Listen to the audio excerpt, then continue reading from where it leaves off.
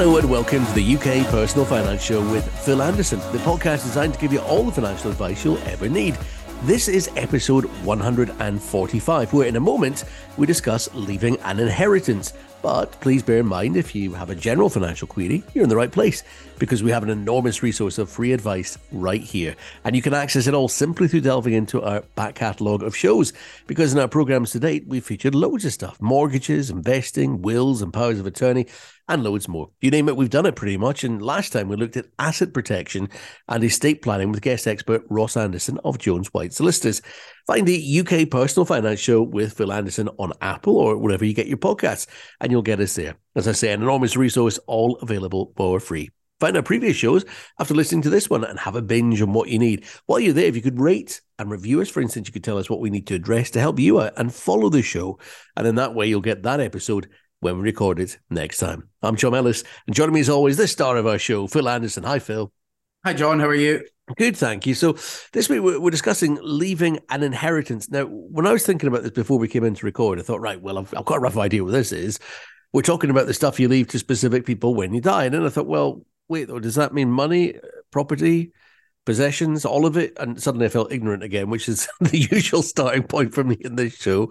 So you know me, never afraid to ask, but what may turn out to be an entirely stupid question. But if we're talking about leaving an inheritance, what exactly is an inheritance? What does it cover? Yeah, I mean, I had a look at the dictionary definition. That's often where I start when we're doing that. And then it says there, the definition is a thing that is inherited. Now, similar words to inherited, you've got legacy, bequest. They're kind of similar ones. But what I would say is an inheritance, it's usually when somebody dies, something that's left, or when they pass away, whatever's left to somebody would usually be classed as an inheritance.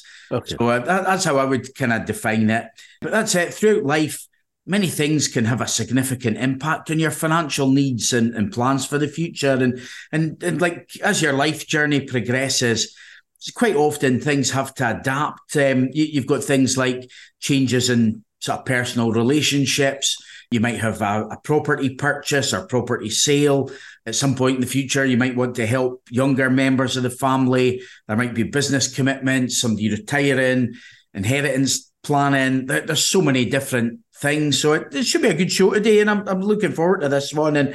And I would say, like, the financial planning process, it helps support people by ensuring that their financial plans remain relevant and are on track for the future as well. And I mean, I'm always advocating financial advice on this, but by people having conversations with a financial planner, it just makes sure that they're expertly focused on all the aspects of their goals and really just that they're following the right sort of suitable financial path. So I would say leaving an inheritance, it can be a complicated and sensitive area of financial planning, and being able to leave a legacy for your loved ones. That's an ambition that many people aspire to as well. But it's quite an emotive topic, and it really does require careful navigation and planning. But it's a conversation that I would say it's always worth starting sooner rather than later. And also a welcome inheritance, it can sometimes come with an unwelcome inheritance tax bill. Mm-hmm. So that's another consideration as well. So you definitely want to be sort of carefully planning things. Yeah, well, let's start there, Phil, because that's usually where people start to sit up and pay attention if it's going to hit you in the pocket. And what is it they say? There's the two things sure in life are death and taxes. The inheritance tax is there. How does it work? What are the parameters there? And I bet it probably makes a fair whack for the government, the inheritance tax. I mean, HMRC in the 2020-21 tax year, they took in 5.3 billion inheritance tax receipts. So it's a fair amount of money. And they actually estimate that in the last tax year, they're estimating that that'll go up to 6.7 billion. So that's a fair increase as well. But what we're finding, though, is because property values have gone up over time, a lot of people are falling into the trap of inheritance tax that they maybe weren't in it before. So it's been in the news quite a bit lately. Different sides of the political divide have got different opinions on it, but it is one of those taxes that people kind of, I would say, despise a wee bit. A lot of people just don't like inheritance tax at all. They think that they've paid tax on the money throughout their lives, and then they're also paying it on their death. as well. But more people than ever before are calculating the value of their estates and finding that they do have an IHT liability. I'll sometimes use that term. IHT just means inheritance tax. Okay. But IHT can cost your estate thousands of pounds when you die. But with expert planning, you can legitimately mitigate this tax. So it means that you can pass on assets to your family as intended as well. And these days, you don't have to be extremely wealthy to be affected by inheritance tax. The beneficiaries of anyone who's an estate worth over 325,000 could end up paying 40% tax on anything above that amount. So that's the amount at which it kicks in, 325,000. And that includes, so let's just say you left a home, Phil. That would include the value of the home, would it? Yeah, there are things that we'll touch on later about houses and how it comes into it. But the value of your estate's everything. So it's money, property, possessions, the whole lot is included in there. It's just to go into the sum, because a lot of people will be sitting there thinking, I'm never going to get, that's over $250,000. I'm never going to get 325,000. But then if you factor in things like the value of a home, it can get there pretty quickly. The average house price in the southeast of England, jeepers. I mean, in London, I think that the average house price is over 500,000. Mm-hmm. So I mean, anybody that's on their own, if you're a married couple, you've got sort of double the allowance. But for a single person, if you've got a £500,000 house and an allowance of 325,000, then it's fairly not giving you much extra there as well, is it? Exactly. I mean, if you're talking about London, you've got your house at £500,000. Even as you say, if it's you and a partner, so that'd be what, 650 you've got as a inheritance. Yeah. So you've got that cushion. So you've got 500 in the house. If you've got a parking space in central London as well, that's the other 150. So that pretty much takes care of it. It is one of these taxes you were saying there across the political divide. It's a political tax in so much as the Conservatives traditionally have been trying to not punish people who are getting towards their twilight years, because that's where their voters tend to reside, whereas Labour have been trying to make more inroads into how much you pay in inheritance tax to try and, take more from the wealthy, I guess. Presumably, this is where the likes of yourself come in, Phil, to make arrangements in advance of people dying so that we can limit within law what your inheritors are going to have to pay out by means of tax and what they're receiving. And that'll mean forward planning, right? One thing I would say as well, the inheritance tax threshold's been frozen for quite a number of years. Mm-hmm. So in real terms, like if inflation's high and prices, everything's going up, what you'll actually find is that in real terms, the limit has actually been coming down because it's not worth as much as well. So that's probably an important point. But without advanced planning your estate, so that we mentioned that sort of like property, other assets, money, it won't.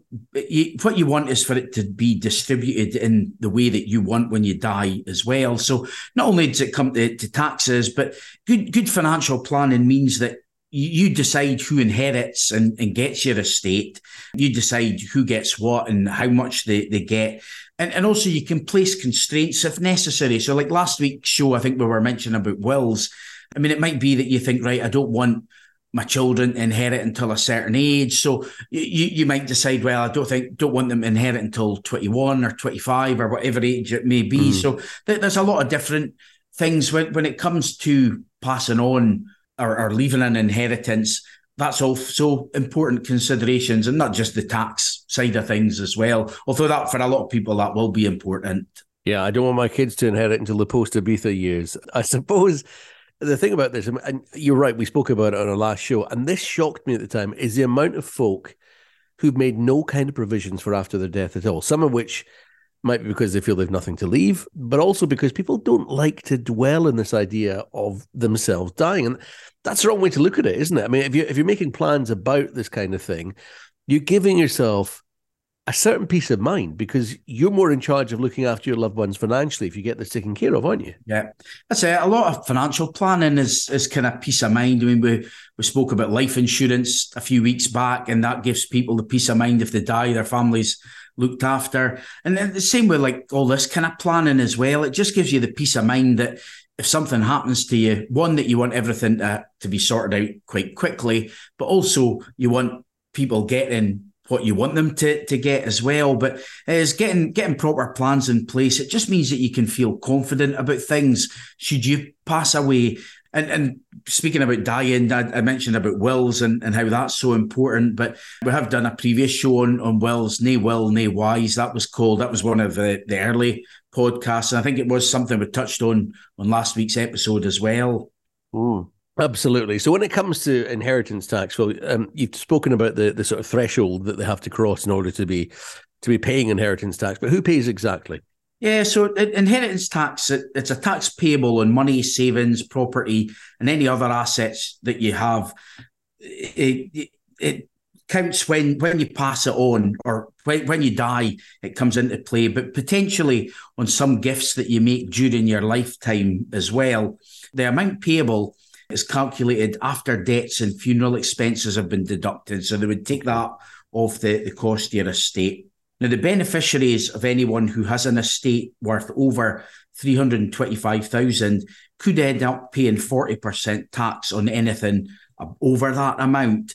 And another thing that's important to kind of note as well is that when someone dies, the administrators of their estate, or the administration of their estate, falls to the executors, or if you die without a will, whoever's kind of administrating this estate there. But it's important to note that they've to actually pay the inheritance tax bill before the estate is released. So a lot of people think that you just pay the tax out of the estate, but it doesn't work like that. So that can cause kind of extra sort of problems as well. But if the estate's liable for inheritance tax, it's usually payable at a rate of 40%, and any inheritance tax due from your estate should usually be paid within 6 months of someone's death as well. I have actually seen it in the past where people have had to borrow money to be able to release the estate, but once the estate has been released, or once the tax has been paid, they do what's called a grant of probate, so that can then be made,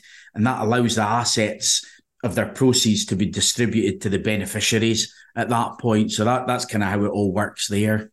This may be a significantly stupid question, Phil, right? They always cross my mind. You might not even know the answer to this because it might never have come up, but I'm gonna ask it anyway. You mentioned there about the deduction of funeral taxes and the cost of a funeral. It comes off the top. Does that still apply? Let's say you've got one of these plans in place where your funeral is paid for, and that's been carried out. So in other words, it's not come off anything because it's come off a separate policy. Does the cost of the funeral and the death taxes still apply to the inheritance tax limit then? Aye, so if you had a funeral plan, that would be paying out the cost of the funeral. Sometimes they'll be written in a trust, so that might form. Same as well, like a lot of people will take out life insurance, pay inheritance tax bills, but usually what you would do is you would put that in a trust because you don't want that then forming part of the estate as well. Yeah, they'll kind of look at all the value of the estate, and then that's what's taxable there. So for some people, it can add up quite quickly. By the time you add in like things like the house, a car, other assets that they've got, it can add up to quite a bit in some cases. That's the thing. Yeah, I was saying to you, you're sitting there thinking, this is never going to actually apply to me, and then you start looking at it, and you go, oh, well, you know what? Maybe it will. You're talking about some of the ways that you can minimize the amount of inheritance tax payable after you've died. I was sitting there thinking, well, if this is going to apply after I've died, why don't I start getting rid of the stuff while I'm still alive? And that way I can also ensure that it goes to who I want it to. So, you call in a grandson and say, I want you to have this pocket watch or whatever, and £1,000 of university fees. That's the first thing that crossed my mind. But what are some of the ways you can minimize the amount? That's one good thing, is that there are quite a number of ways to sort of minimise the amount of IHT your family would pay when you're gone. And these are things like maximising your inheritance tax allowances. You've got gift exemptions. You can put money, property or investments into trusts. That's something we've spoke about a few times recently. You can leave money to charity, take out a life insurance policy. And there's also business and agricultural reliefs as well. So there's quite a number of ways that you can try and avoid or reduce inheritance tax. And that inheritance tax threshold, as you mentioned, is £325 per 325,000 per person. Yeah. So the current IHT threshold, it's £325,000 for an individual, and 650,000 for a married couple or several partners. Meaning, if your estate is worth over 325,000, you could end up paying IHT on anything above that amount. What happens though is that when someone dies, let's say you're married, if one of them one was to die, their nil rate band can be passed to the surviving spouse or civil partner on death. And also, if one partner had already died previously, if they hadn't used up any of their allowance, that can be transferred to the survivor. So that would give them an allowance of 650,000. It all depends on how much of the allowance was used prior to that. But so if I was married, my partner died or wife died, I would get her allowance. So that's kind of one of the things that we would look at for people as well. Is that an automatic thing, Phil, or do you have to actually action that? Yeah, it's automatic. You don't need to do anything for that. Okay. Now, one of the things that means this podcast will never, ever run out of things to talk about is the fact that law and regulations around this kind of stuff change from time to time. An example of that is something called the main residence nil rate band. Now, that came back into play in 2017. Tell us about what that is and why it was introduced, Phil. Yeah, well, due to rising house prices, they introduced this main residence nil rate band is what it's called. Now, the nil rate band, it applies if you want to pass your main residence to a direct descendant, so like a child or grandchild. And this includes stepchildren, adopted children, or foster children.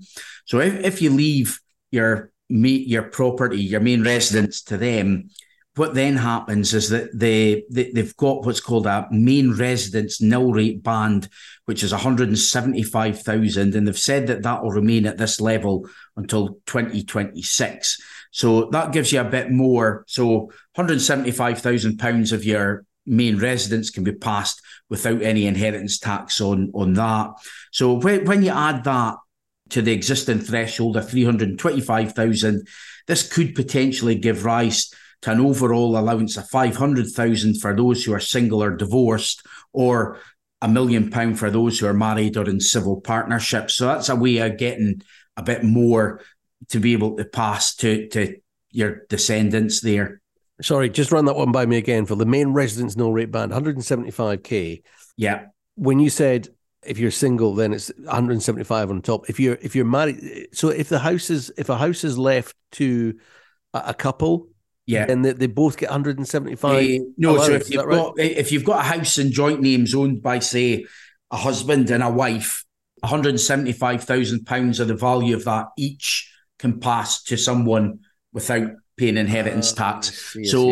So everybody's got their 325,000 allowance, and let's say you've got a house worth, I don't know, say 300,000. What would then happen is if it's in joint names, 150,000 of that would be in one name, 150 in the other, which would then pass without inheritance tax coming off. So that's what the main residence nil rate band is. But it is important to note as well that that's only for direct descendants that can benefit. So not everybody will be able to rely on that for kind of inheritance tax purposes as well. So if you have no kids or grandkids, then it's not going to be something that's going to apply for you. Yeah, so if it's like an episode of Columbo and your great aunt that you've never met leaves it to you because she was an author or something, then that's not going to apply. Okay, there's also such a thing as gift exemptions. How does that work? Yeah, to reduce the amount of IHT payable, many families can consider giving assets away during their lifetime. Now, these are what's called potentially exempt transfers. Now,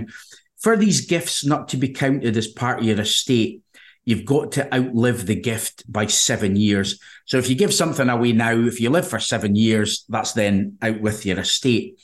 If you were to die within the 7 years and the gifts are worth more than the nil rate band, there's something called taper relief then applies. So that if you die, say, within 6 years, the amount of tax would be less than if you were to die, say, a year after making the gift. And one thing actually I forgot to mention about taper relief on the main residence nil rate band as well. If your estate is valued at over £2 million, they then reduce how much you're allowed on this nil rate residence nil rate band. So that was something that I forgot to mention when we covered that as well. So But coming back to the gifts have got to be outright and you can no longer benefit from them. So if you were to gift your home, for example, but continue to stay there, if you weren't paying a commercial rent, HMRC would consider that to be what's called a gift with reservation, and then it would be included in the value of your estate. So it's important to kind of get these sort of things correct and right. You can also make inheritance tax-free gifts. There's a few other kind of exempt or allowances that you have. So each financial year, you can make gifts of up to £3,000. That's in total, not per recipient. And if you don't use that in one tax year, you can carry over any leftover allowance to the next tax year. But again, if you do this, you have to use up all of the allowance in that tax year. You can't like accumulate several years worth of allowances and then use it all up at one time. Another sort of thing that you can do as well, you can give gifts of up to £250 per person per financial year to any number of people. So you could gift away 250 quid to as many people as you liked as a way of reducing your estate. Another thing that you can do as well, if each parent of a bride or groom, they can give away up to £5,000 and that would fall out with their estate. Grandparents or other relatives, they can give up to £2,500. And any well-wisher, you can give someone £1,000 of a gift if they get married, and that comes straight out your estate there as well. Gifts to registered charities and political parties, they're also exempt from IHT. So politicians, they know how to get funded without the tax. They know, don't they? Yeah, they know exactly what they're doing. Okay, last of all on this one, Phil, maybe you can sort of recap and just go over your tips for leaving an inheritance. Yeah, quite a few tips for when it comes to this. So the first one I would say is make a gift every year. So if you do have an inheritance tax liability, what you want to do is maximise the use of your annual allowances, and this can ultimately reduce your tax liability over time. Another tip I would always say is make a will. If you don't clarify your wishes in a will, I mean, the state then would distribute your estate according to the formulas and the rules of intestacy, depending on which country you're in. And this means that not always is it going to go to who you maybe want it to go to. And sometimes that can create unnecessary tax liabilities as well. So making a will is hugely important. I mentioned earlier as well, put things into trust. So it's worth considering putting some of your cash, investments or property into a trust. And then with this, there's a potential for this so that to not form part of your estate over time as well. So again, looking at things like trusts is good. Another way to reduce your estate is to leave something to charity. So we mentioned about the tax rate being usually 40%. Now, what happens is you can reduce the rate at which IHT is payable. If you leave more than 10% of your estate to charity, they then reduce your inheritance tax rate down to 36%. So there's a slight reduction in the rate there. Another tip I would say is to look at taking out life insurance. And whilst this doesn't actually reduce the amount of IHT that your estate will have to pay, the payment from the policy could make it easier for your beneficiaries for paying the tax bill, which was one of the points that I'd mentioned earlier. But it is also important to note that if you do take out life insurance, you want to put that policy in a trust because you don't want that to form part of your estate and have tax to pay on that as well. One good thing is the payment of premiums are considered gifts for IHT unless they can be covered by one of the IHT exemptions. So again, that's something just to note there. And probably the most important tip and the final one I'll leave just at the moment is always say take professional advice. And these days, more estates are likely to be subject to things like inheritance tax planning. So really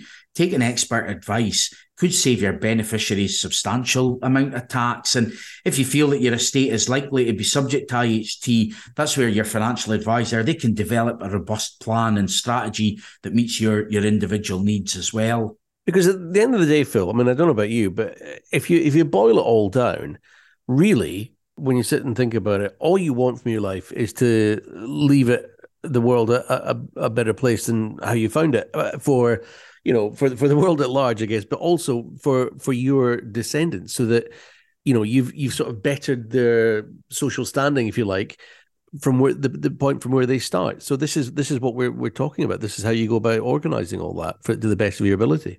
That's it. Some people have got. I can't remember. There was one celebrity in the news just recently who'd said they weren't going to leave any money to their children. They wanted them to kind of have to work for things themselves. And then you've got others that might think, right, I want to leave as much as I can to my kids and try and help them out as much as I can as well. So different people have got different views on things. And like anything, I think there's probably a halfway house in that. So you can have your kids going out in the world and earning for a certain period of time if you've left that money in trust, and they're going to inherit it at a certain age. They might have made their way by that point in the proceedings. Who knows? Yeah. Now comes the part of the show where Phil looks back over the course of his own life, both professionally and personally, to find an example of how today's topic has affected his own situation. So, Phil, today we're looking at leaving an inheritance. What do you have in that? Yeah, at the moment, it's something that's quite important to me. I've got a son with Down syndrome, so I've always wanted to know that if anything happens to me, that he's well looked after. So I'm kind of just the process at the moment of doing my wills.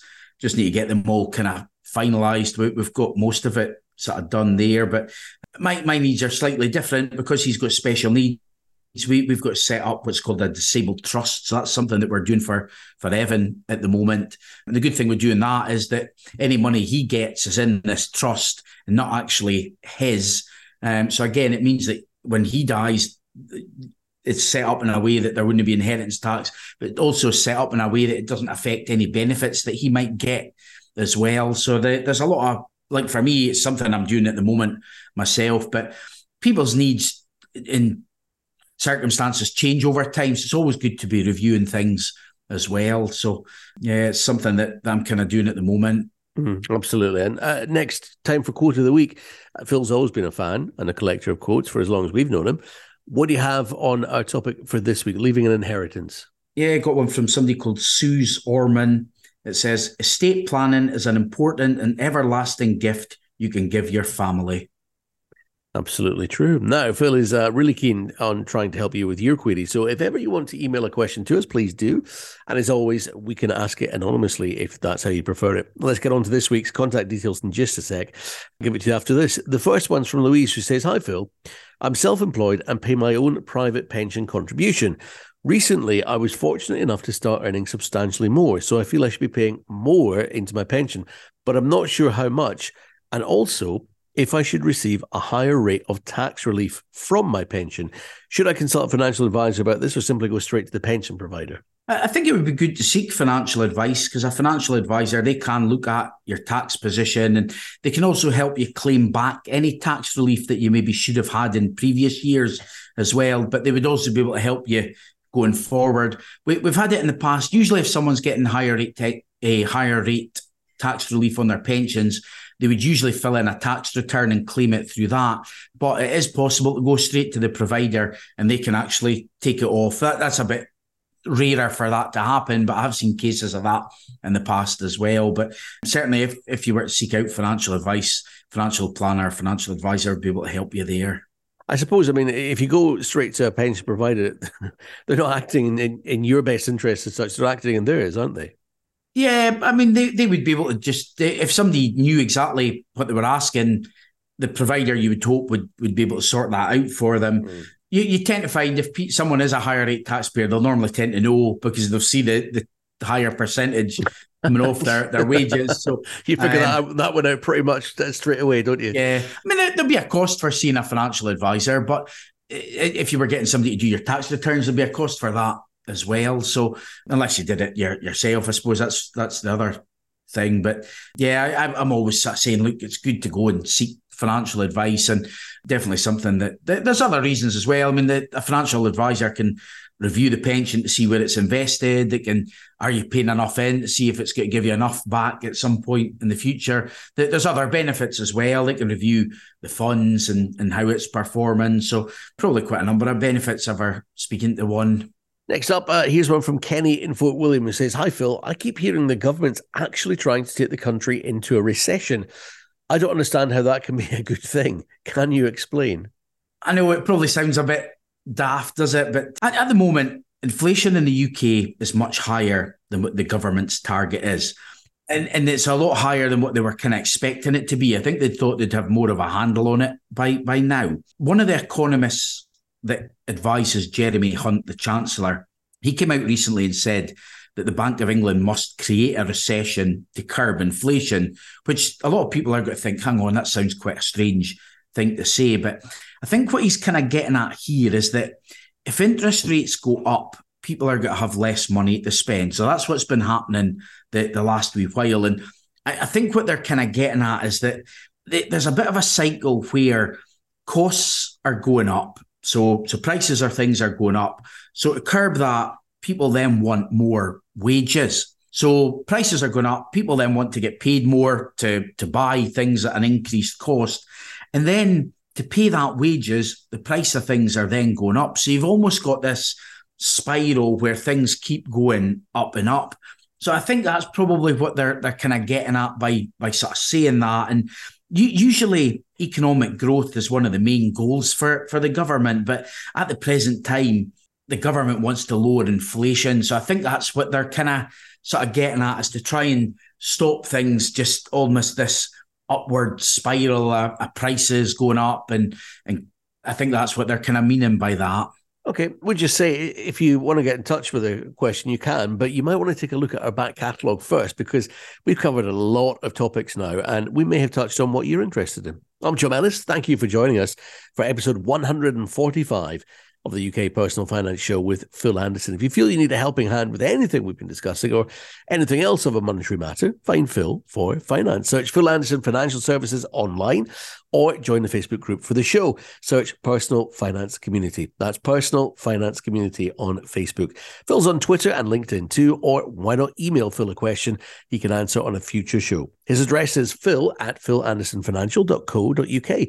That's phil@philandersonfinancial.co.uk. Send me a question and Phil could be answering it in an upcoming podcast, as I say. And please be assured, we won't use your real name if that's how you'd prefer things. Remember, if you found this useful, please rate and recommend us. And please follow us on Apple or wherever you get your podcast. That way you'll get us every week with the info you want when you need it. You get all the links you need on Phil's social media. Good luck with your money. Phil's doing his best to help make that cash go further. We'll see you next time, and thanks for listening. Thanks, John.